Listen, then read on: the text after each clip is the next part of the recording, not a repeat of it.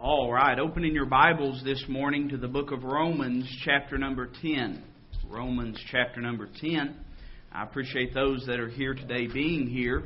I know there's some that are under the weather and not able to be here, and some, I'm sure, that are under the weather but pushed through and came anyway, and I appreciate it. I appreciate you being in the house of God. And let me say that more than me appreciating it, I believe the Lord is pleased with us when we come to the house of God. So I hope that you've come with the right attitude this morning. Hope that you've come with your heart open to the truths of the Word of God. Romans chapter number 10 this morning. And I want to preach on a passage that I have never heard anyone preach on from a textual position or textually expositional. Now I know those are some big words, but what I mean by that is to take this verse and actually dissect it and gain what we can learn from it. I've heard it preached and referenced many times. In fact, most of the time when you hear a preacher preach on salvation, you will hear this verse referenced. But I don't know that I've ever heard any man just take it and examine it in and of itself. And that's what I want to try to do this morning. And I want to try to be a help to you and an encouragement this morning. Let me just say that what the Pope says doesn't affect Walridge Baptist Church one inkling. Amen? We are an independent Baptist church. What the church down the street says doesn't affect us one bit. And that is the beauty of being an independent Baptist church, is that no matter what anyone says or what they yoke themselves up to or hitch their wagon to, it doesn't affect us. The Bible is our sole authority for faith and practice. We take it literally. We believe in a literal hell because the Bible teaches a literal hell. And the Word of God will never change. And so I know I never have to question my position upon a belief in a literal hell, because the Word of God is never going to change. It's always going to teach that. And so I know where we stand. Amen. And I hope you stand in the same place this morning. I believe if we stand with the Word of God, I believe we'll be doing all right, don't you? Romans chapter number 10. I'd like to begin reading in verse number 1. The Bible says, "Brethren, my heart's desire and prayer to God for Israel is that they might be saved. For I bear them record that they have a zeal of God, but not according to knowledge. For they, being ignorant of God's righteousness, and going about to establish their own righteousness, have not submitted themselves unto the righteousness of God." Let me give you a simple phrase of how you can remember that truth. You've got to take off the old coat before you can put on the new coat. Amen? You've got to quit trying to do it yourself before God can do it for you. And that's what is being taught here of Israel. They have a zeal, but not according to knowledge. They won't submit themselves unto the righteousness of God. For Christ is the end of the law, thank the Lord, for righteousness to every one that believeth. For Moses describeth the righteousness which is of the law, that the man which doeth those things shall live by them. But the righteousness which is of faith speaketh on this wise, "Say not in thine heart, who shall ascend into heaven," that is, to bring Christ down from above, "or who shall descend into the deep," that is, to bring up Christ again from the dead. "But what saith it? The word is nigh thee, even in thy mouth and in thy heart. That is the word of faith which we preach. That if thou shalt confess with thy mouth the Lord Jesus, and shalt believe in thine heart that God hath raised him from the dead, thou shalt be saved.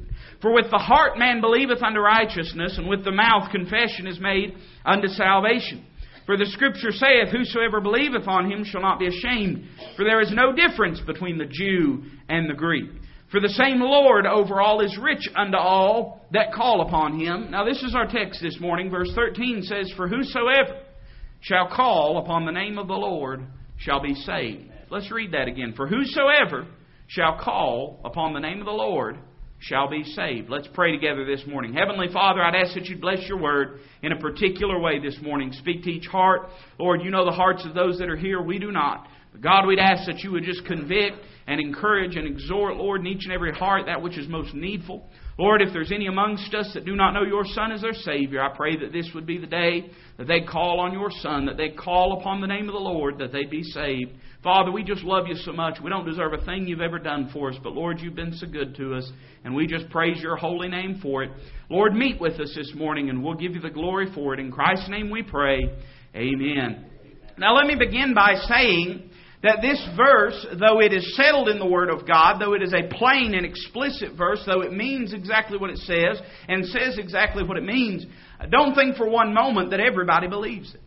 Now you say, preacher, what do you mean? Well, this whole notion of a whosoever gospel and a whosoever salvation, can I say that this is not a doctrine that is settled in the hearts and the minds of many denominations or churches in this day that we live in. I mean, I think it's evident. Like I told Brother Larry, it's probably a good thing I didn't know about it. It's all I would have preached on today. But it's amazing how unsettled doctrinally that most Christians and most churches are.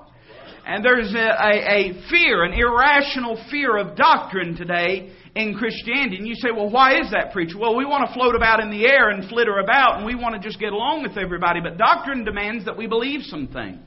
Doctrine denotes that we have some ideas and some principles and some teachings from the Word of God that ground us. They're black and white, they're right and wrong, they separate, they define who we are, and humanity does not like definitions.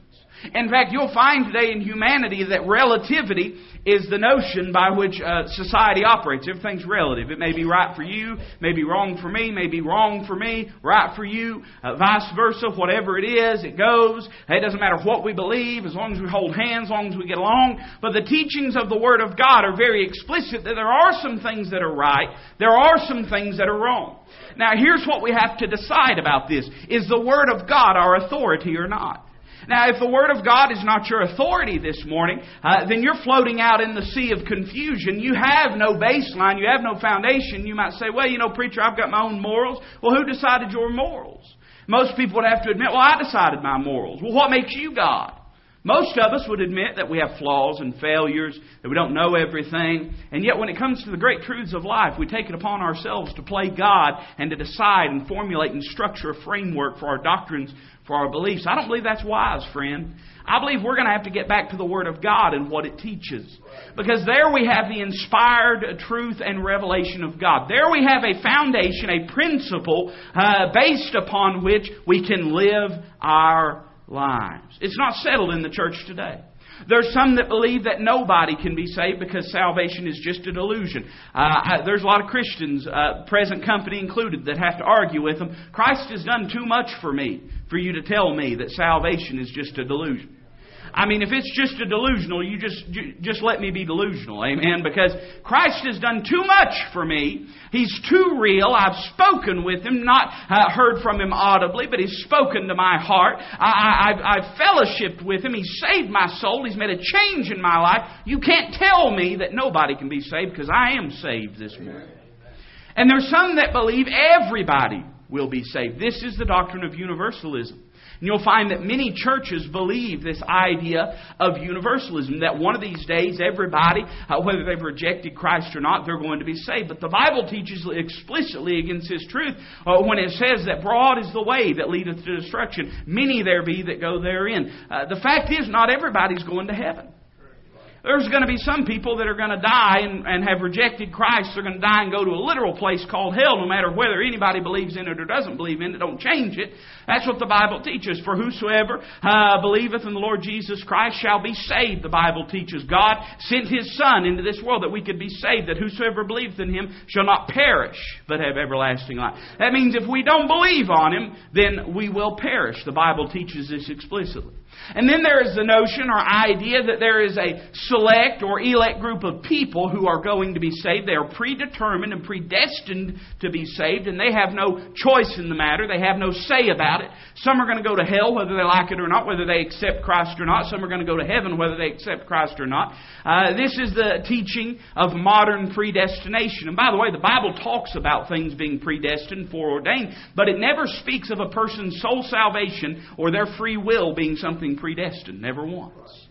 And so you say, well, preacher, nobody really believes that today. You'd be amazed the big names of preachers that believe this. I mean, people that have ministries, ministering to tens of thousands, some of them even larger than that. And I guess they hope that everyone in their group is elect. Amen. Something you'll find about people that believe this doctrine, all their kids are already elect. You'll find that to be so. You'll never find a person that believes in predestination as it relates to the free will of man that believes any of their kids are going to die and go to hell. You see, they always believe their kids are selected for salvation. It's always everybody else's kid. You met those parents. They was the ones who their kids never did anything wrong. You remember them? The fact is, the Bible rejects this idea, and it's framed in this little word. It's presented to us in this idea of a whosoever salvation. Whosoever shall call upon the name of the Lord. What does that mean to us today? What can we learn from that? What can that teach us? Let's read the verse once more in its entirety before we dig into it.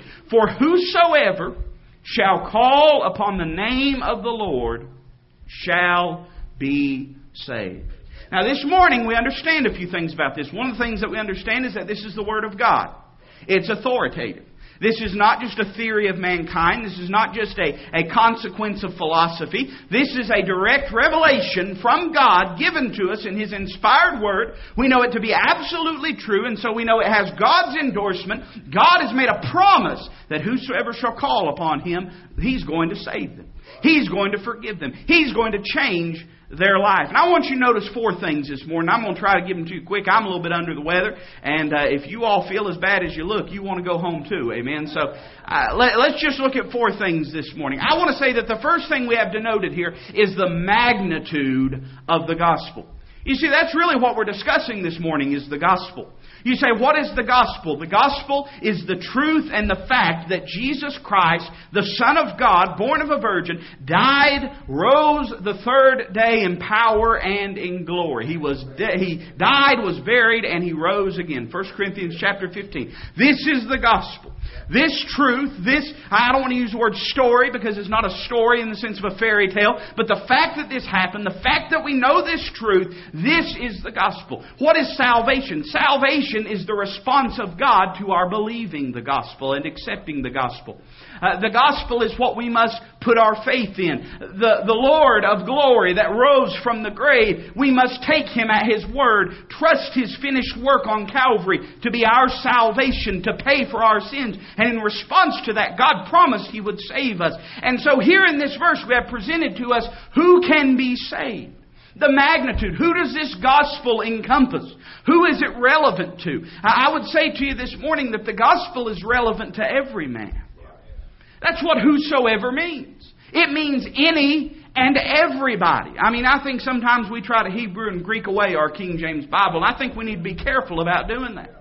I'm not against running references. I'm not against studying. I'm not against learning some definitions, but we need to be careful lest we let Mr. Strong take away our King James Bible, and it's easy to do that. The word whosoever means exactly just that. It means anybody. And so that implies me. That implies you. That implies anybody that you would meet. Now again, let me remind you, we're talking about the authoritative Word of God, because it's within the nature of humankind to look at that and say, no, not me. No, not me. It's not talking about me.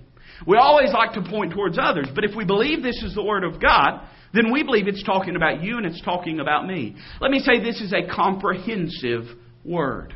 It means everybody. It means of any financial bracket, of any race, of any gender. I'm thankful that the Bible teaches that Christ tasted death for every man. Not just a few, not just a select few. I mean, if we're going to take the position that some are predestined to go to hell despite their free will choice to accept Christ, if we believe that they are predestined, then to do so, we must throw out this idea of whosoever. God would simply be making a bluff to humanity. And I don't believe God bluffs anybody. I believe when God makes you a promise, I think He means that promise, don't you?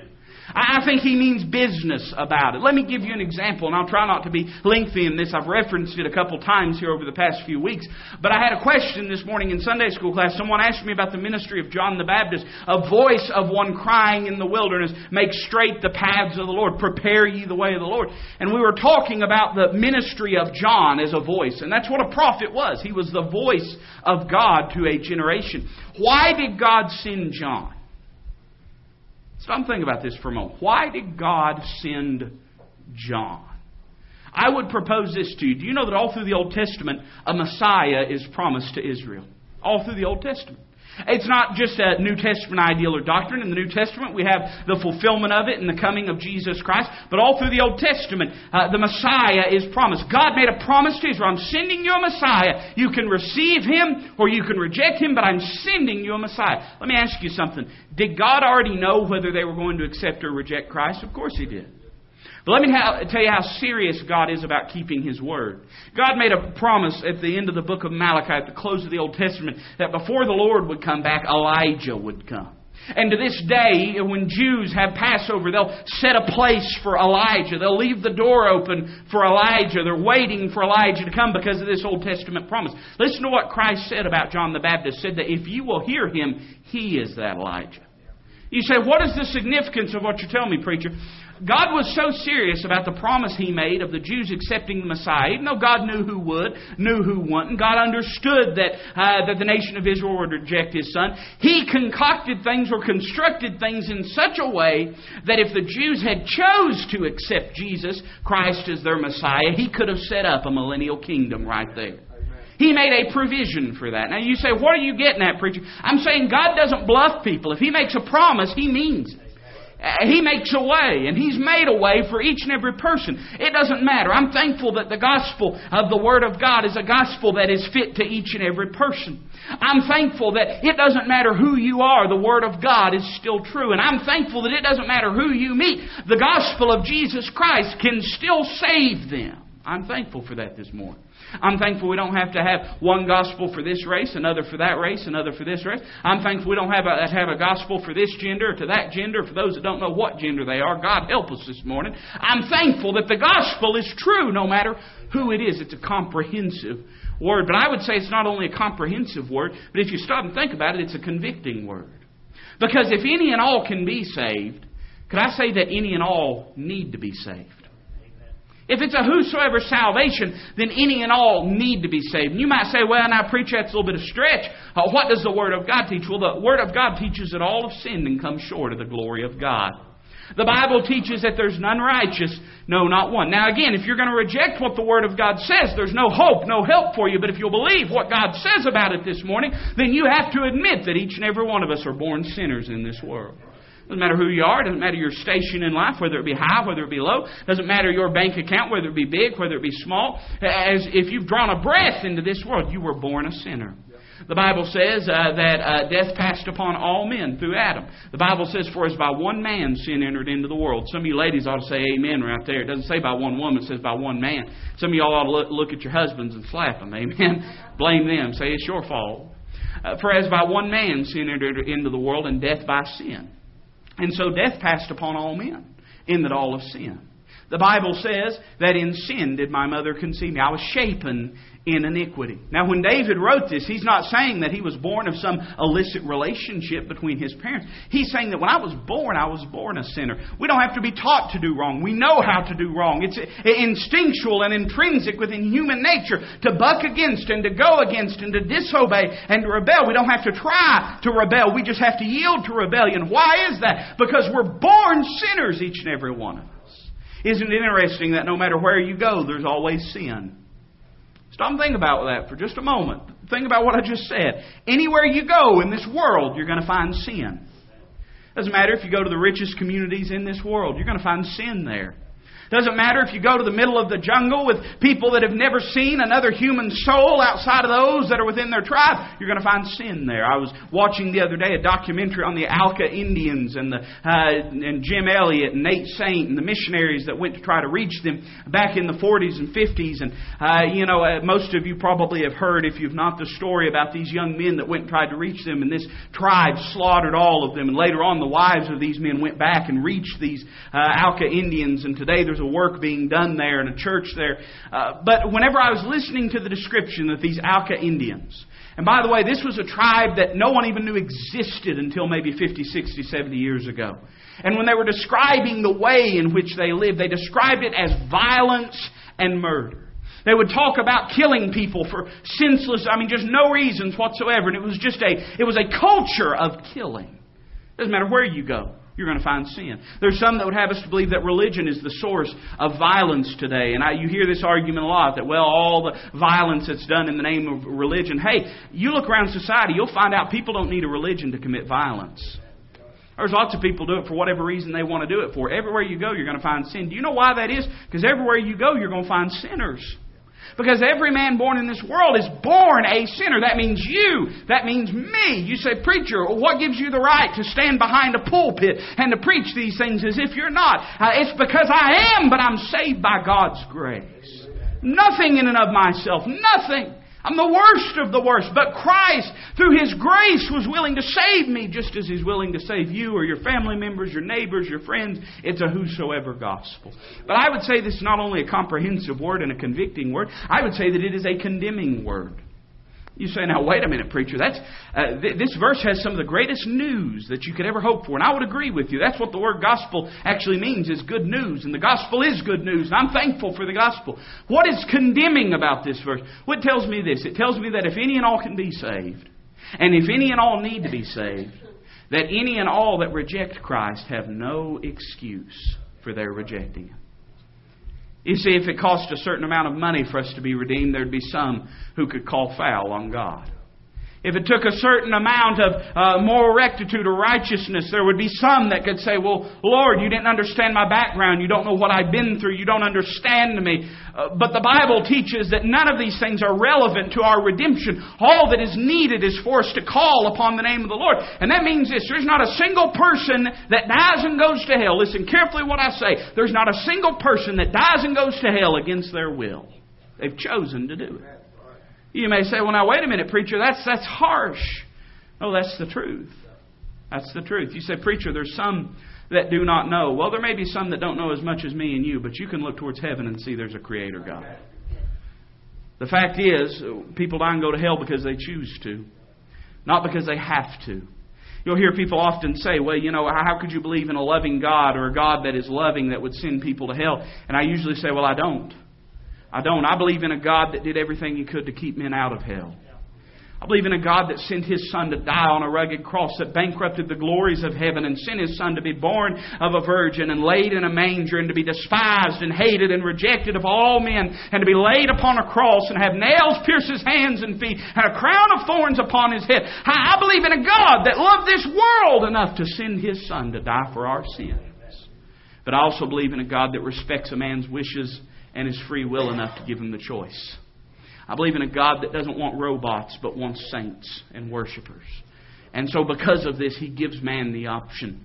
And it is our option. It is our choice. There's a few things you'll never make people do. You'll never make people love. You'll never make them hate. You'll never make them accept Christ as their Savior. These things they must do of their own choice, of their own volition. These are our decisions in the matter. And so if we reject Christ, it's because we've chosen to. If we die and go to hell, it's because we've chosen to. Because God's made a provision and God's made a way. We see the magnitude of the gospel. But how are we saved? Now again, you've got three separate ideas here. You've got salvation, which is what God does. You've got the gospel, which is what we must respond to. But then you have the mode of the gospel, or the response that we must have. How do we access this gospel? How do we gain salvation? Or how do we inherit salvation? How does this take place? How do we gain access to the salvation of God? What is the mode of this gospel? Well, two little words are used here. Shall call. That's interesting to me. Shall call upon the name of the Lord. It's fascinating to me as you study world religions to see all the means through which various world religions have come up with to try to please God and appease Him. And some involve harming yourself and your body. Some involve harming others and taking other lives. Some involve sacrificing animals. Some involve giving money or helping others. But what is the means that God has chosen for a person to be saved? Well, I would notice a few things about this. First off, I would notice that God has chosen a feasible mode of salvation. Shall call. Now, what does it mean to call? We could define it as a lot of different ways. We're going to see here in a moment that there are some things that are implied in here. But to call means to call unto, same way that you call on anybody. I mean, if you call on someone, you're going to try to get their attention. You're going to try to employ their vision. You're going to try to get a hold of them, and you're going to try to make a request known. When you call someone, or at least when I call someone, I've usually got a reason for it. Amen. There's other people, I'm sure, that aren't that way. They call just to call and just to talk. But usually, if I call you, I've usually got a reason. I've got something I'm going to ask of you, or something that I'm going to tell you. I'm trying to get a hold of you for a reason. The Bible says that this is the means of salvation. Well, this is a feasible means for any and everybody. It doesn't require any money. It doesn't require any social standing. Anybody can call upon the name of the Lord. Isn't that a beautiful truth? God's not given us any hoops to jump through. Christ is the end of the law for righteousness.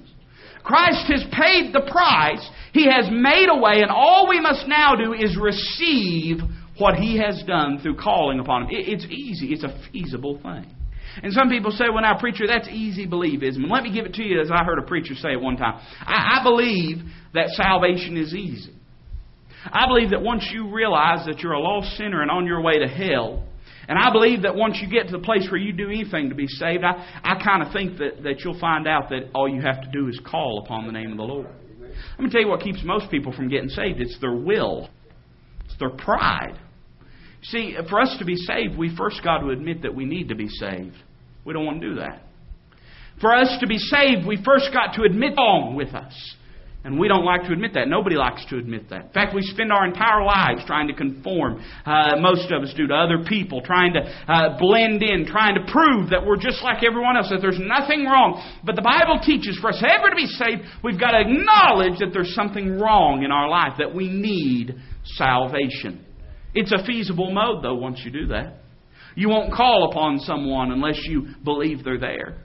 You won't call upon someone anyways unless I need something from them. You've got to acknowledge your need before you'll ever call upon the name of the Lord. It's a feasible mode, but I'd say too, it's a free mode. It's a free mode. It's not going to cost you anything to be saved. It's not going to cost you anything to be saved. It'll cost you everything to live like a saved person. But it won't cost you anything to be saved. You know why? Because you don't have anything in the first place. You say, oh, now, preacher, that's rude. I mean, that's to say that. No, that's the truth this morning. What do we have that's of any value or of any worth? You say, well, preacher, you've not seen my bank account. It ain't nothing but numbers on a computer screen. Isn't that right? I mean, listen to me this morning. I know everybody's falling asleep. I get that, but listen carefully. Ain't nothing but numbers on a computer screen. You say, no, preacher, I can go to the bank and I can pull that money out. Oh, so you've got a bunch of green paper. That's a promise from the government. And the government keeps all its promises, right? You don't have anything. It's going to burn up one of these days. Preacher, you ain't seen my house, my big, beautiful house. It ain't nothing but wood and brick and mortar, and it'll burn up one of these days. Burn up one of these days. You say, preacher, you don't know the kind of family I've got. I know this, unless they know the Lord and you know the Lord, you'll be separated from them eternally. You see, anything of value that you could ever have is invested in the person of Jesus Christ. There's nothing that you have, and it's amazing how we will cling to the rotten rags of our righteousness to the point that we're willing to die and go to hell because we don't want to admit that we're bankrupt, that we have nothing that could appease God. It's a free mode, but I'd say thirdly, it's a faith mode. It's a faith mode. I touched on this a moment ago. If you call someone, you're believing that they're there. Now, I know that today, and this is becoming more and more irrelevant, you ever notice how dependent we all are on cell phones today? We all are. Today, if you call someone, if you don't get a hold of them in a couple tries, you're calling the police down there to put their face on a milk carton. How many of you remember just a few years ago when a person left the house and you didn't expect to hear from them until 5, 6 o'clock, 7 o'clock, whenever they rolled through the door? You remember that? Sure. We've become acclimated to that because when we call someone, we expect them to be there. We expect to hear from them. We're trusting that they are there, but not only are we trusting they're there, we're trusting they're going to answer. Not only are we trusting they're going to answer, listen carefully, we're trusting they're going to be able to meet whatever need we have called them for. Those are the three things that we put our faith in when we call upon Jesus Christ. We trust that He's there. We trust that He's there. There's a lot of people who won't ever be saved because they don't want to believe that Jesus Christ is alive today. And let me say this, the key difference between a real profession and a false profession, the difference between a profession and a possession is what you have put your faith in. Listen carefully to what I'm about to say. There's a lot of people think they're saved and they're not saved because they have put their faith in a historical event rather than in a living Savior. There's a lot of people that have an academic acknowledgement of the gospel. I mean, they believe that that Christ lived and that He died and was buried and rose again the third day. I mean, they believe that. But when they got saved, they were just acknowledging that they accept that truth. They weren't calling upon a living Savior to forgive them and save them. That's the difference this morning. When you get saved, you're not accepting a story. You're accepting a person. When you get saved, you're not accepting a grouping of principles. You're accepting a person. You're calling upon Him and you're giving Him the government of your life. You say, that's Lordship salvation, preacher. No, He's just Lord. I've never seen a person get saved on bargaining terms with God. Have you? Every person I've ever seen get saved, they came to God and they just knew they needed to be saved. They didn't come to bargain with Him. They came to be born again. And you call upon Him. You're expecting Him to be there. And you're believing He's going to answer. You're trusting that He will do what He said He was going to do. You're believing He's there. There's an ear that you're speaking to. There's a throne you're approaching. You're believing that He's there. But not only are you doing that, you're believing He can meet your needs. This is where the story or the narrative of the gospel comes in. You believe that what He did on Calvary is sufficient to pay for your sins. You're believing He can meet that need, that He can save you. He's promised that He will save you. This is all of faith and not of works. None of it is done through earning anything or attaining to anything. All of it is done through the desire to quit trying to attain to it yourself and call upon the Lord Jesus Christ to do for you what you can't do for yourself. We see the mode of this gospel. We see the manifestation of this gospel. Shall call upon what? Upon the name of the Lord.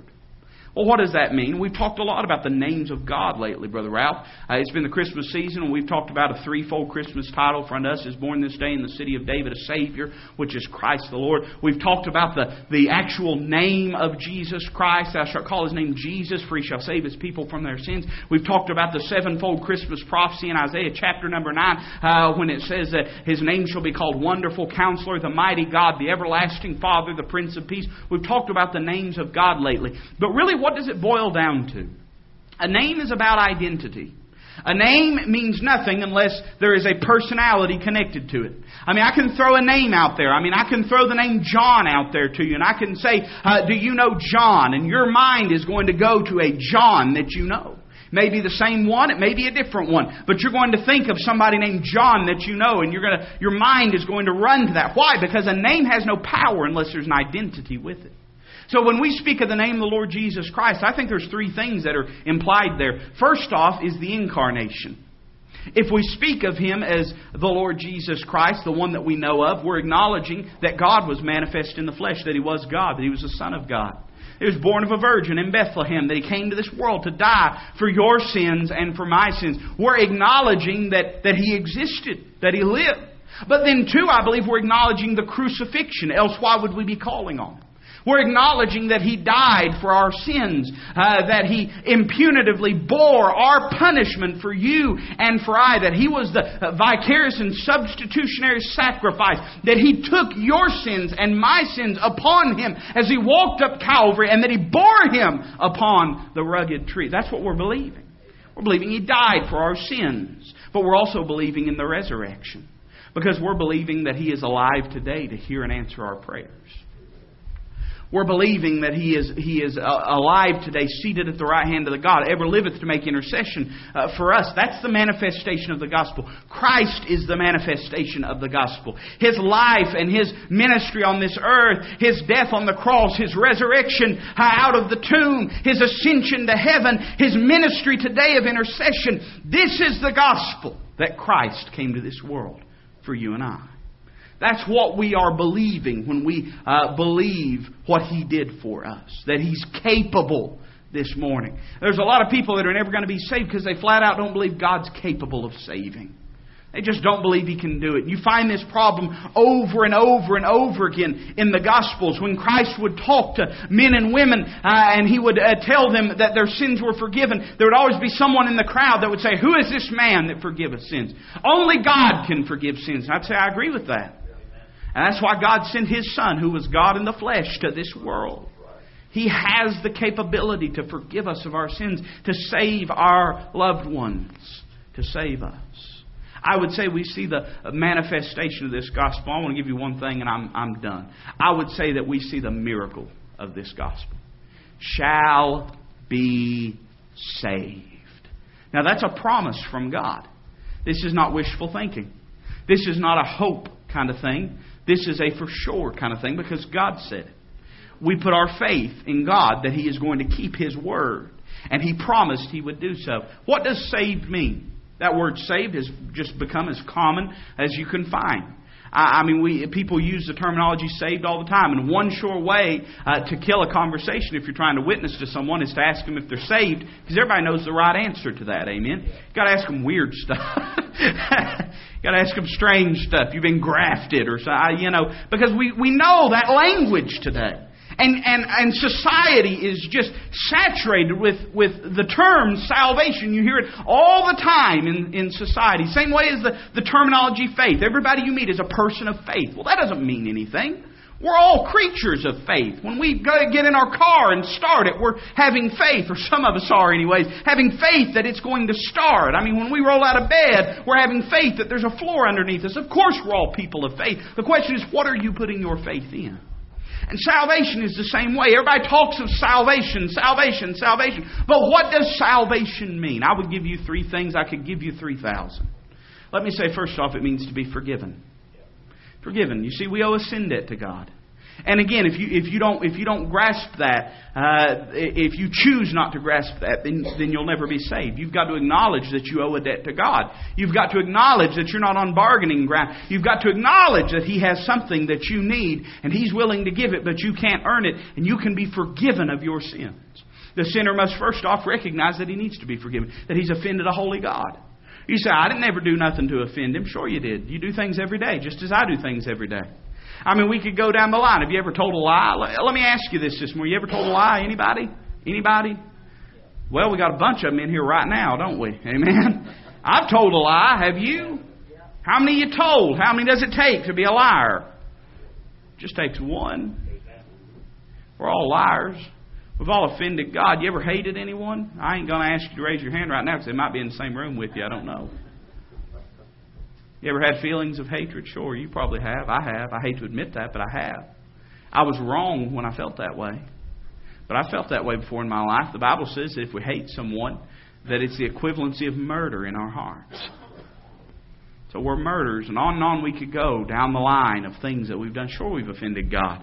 And that must be rectified. Something must be done about that if we're to have fellowship with God. Well, that was done at Calvary. And we can be forgiven of our sins. And we need to be forgiven of our sins. The Bible teaches that salvation is forgiveness. But I would say, number 2, that salvation is fulfillment. Fulfillment. Salvation is the fulfilling of that which is missing in the human experience and in the human life. We are missing something. If you don't believe me, just go out and look at society sometime, and you'll see 7 billion people scrambling to fill that void, filling it with all sorts of pills and bottles and relationships and just any and everything that they can try to pour into their life to fill this void. Can I say that Christ fills that void? He said to the woman at the well, and this was a woman that had been through a lot, and still she retained her pride. Stop and think about that. She had been through a lot, but still she retained her pride. Because when Christ looked at her and said, "Who's your husband?" And she said, "I ain't got a husband." She said, "Who's your husband?" And she said, I'm not living with anybody right now. I've not got anyone right now. And Christ said, "Yeah, you've been married 5 times. The man you're with now ain't even your husband." She still tried to cover it up, still tried to keep face and keep appearance about things. But Christ looked at her, and there they were beside the well of Jacob, and they were drawing, and He began to draw an analogy with this water that she was seeking so much for. And He said that this water, you drink of it, and you're going to be thirsty again. It won't be very long. He said, but if you'll drink of the water that I shall give thee, it shall be in thee a well of water springing up into everlasting life. He said, you drink of what I give you, you're never going to thirst again. Could I say there is a fulfillment that salvation brings to the soul of the sinner that cannot be matched, cannot be equaled, cannot be replaced, cannot be substituted. It is a peace which passeth all understanding. It is a fulfillment that goes beyond anything this world could ever offer. And it's amazing that people would grasp to their water pots when the well of salvation is just right in front of them. It's amazing to me that people would long so much for this one little bit of seeming satisfaction when Christ offers it all to you. Salvation means fulfillment, but I give you one final thing. Salvation means to be faithfully kept. I'm thankful that salvation is not in my hands. I wouldn't have it very long. I didn't earn it. I can't lose it. There's nothing I did to earn it. In fact, when I got it, it was because I quit trying to earn it. And I acknowledged my need of the Savior. The Bible teaches that we are kept unto the day of salvation. God is keeping us. He has saved us. He has paid the price. He has redeemed us. We are in His hands. And people say, well, what if I want to get out of His hands? Well, that's silly. The Bible says that He has measured the span of the universe in the span of His hand. That's a pretty big hand. You're going to have to get started. What I'm saying is the magnitude of God is so large that there's nothing that could separate us from the love of Christ. Nothing, neither height nor depth. Nothing. Nothing above, nothing beneath, nothing in this world, nothing out of this world. Salvation means to be fully and faithfully saved by Jesus Christ from our sins. In other words, it can be settled today. Today. I don't know the hearts of anybody in this room. I'm thankful I don't. It'd terrify me. And it'd probably terrify you to know my heart. Amen. In fact, some would say, well, you may not know my heart, but I know my heart. And I'd say, no, you don't. Because the Bible teaches that the heart is desperately wicked and deceitful above all things. Who can know it? So if you believe the Word of God, then you have to believe that you don't really know your heart, but that God does. And that God's assessment of your heart's condition is correct. And if we believe that this morning, there may be someone here that's never accepted Christ. You may have a profession, but you have no possession. I mean, you may have said a prayer, but you've never met the Savior. Your life has never been changed. You may be in a church, but your life's not been changed. Could I say to you that salvation means more than that? Salvation means more than church membership. Now, I believe in church membership. Salvation is more than just church membership. You've heard it 1,000 times, but I believe there's something apt about it. That I can walk into a garage and that doesn't make me a car. And just because you come in a church house doesn't make you a Christian. But let me tell you something. The Son of God is willing to save and redeem and forgive you and have you born into the family of God. He's willing to do that. The question is, are you willing to let Him? If you are this morning, there's nothing keeping you from salvation. Price is paid. The way is made. The mode is available to you. But it's your choice. It's your choice. Some of you have loved ones. You've been praying for them. You're concerned about them. Take these truths that I've given you and share them with them. I don't mean in an ugly way, but share with them that Christ died for all, including them, that they can be saved. What better way to close out 2013 than there being another child of God born into His family? What better way? What better way to close out 2013 than for one of your loved ones to come know the Savior? What better way? I can think of no better way.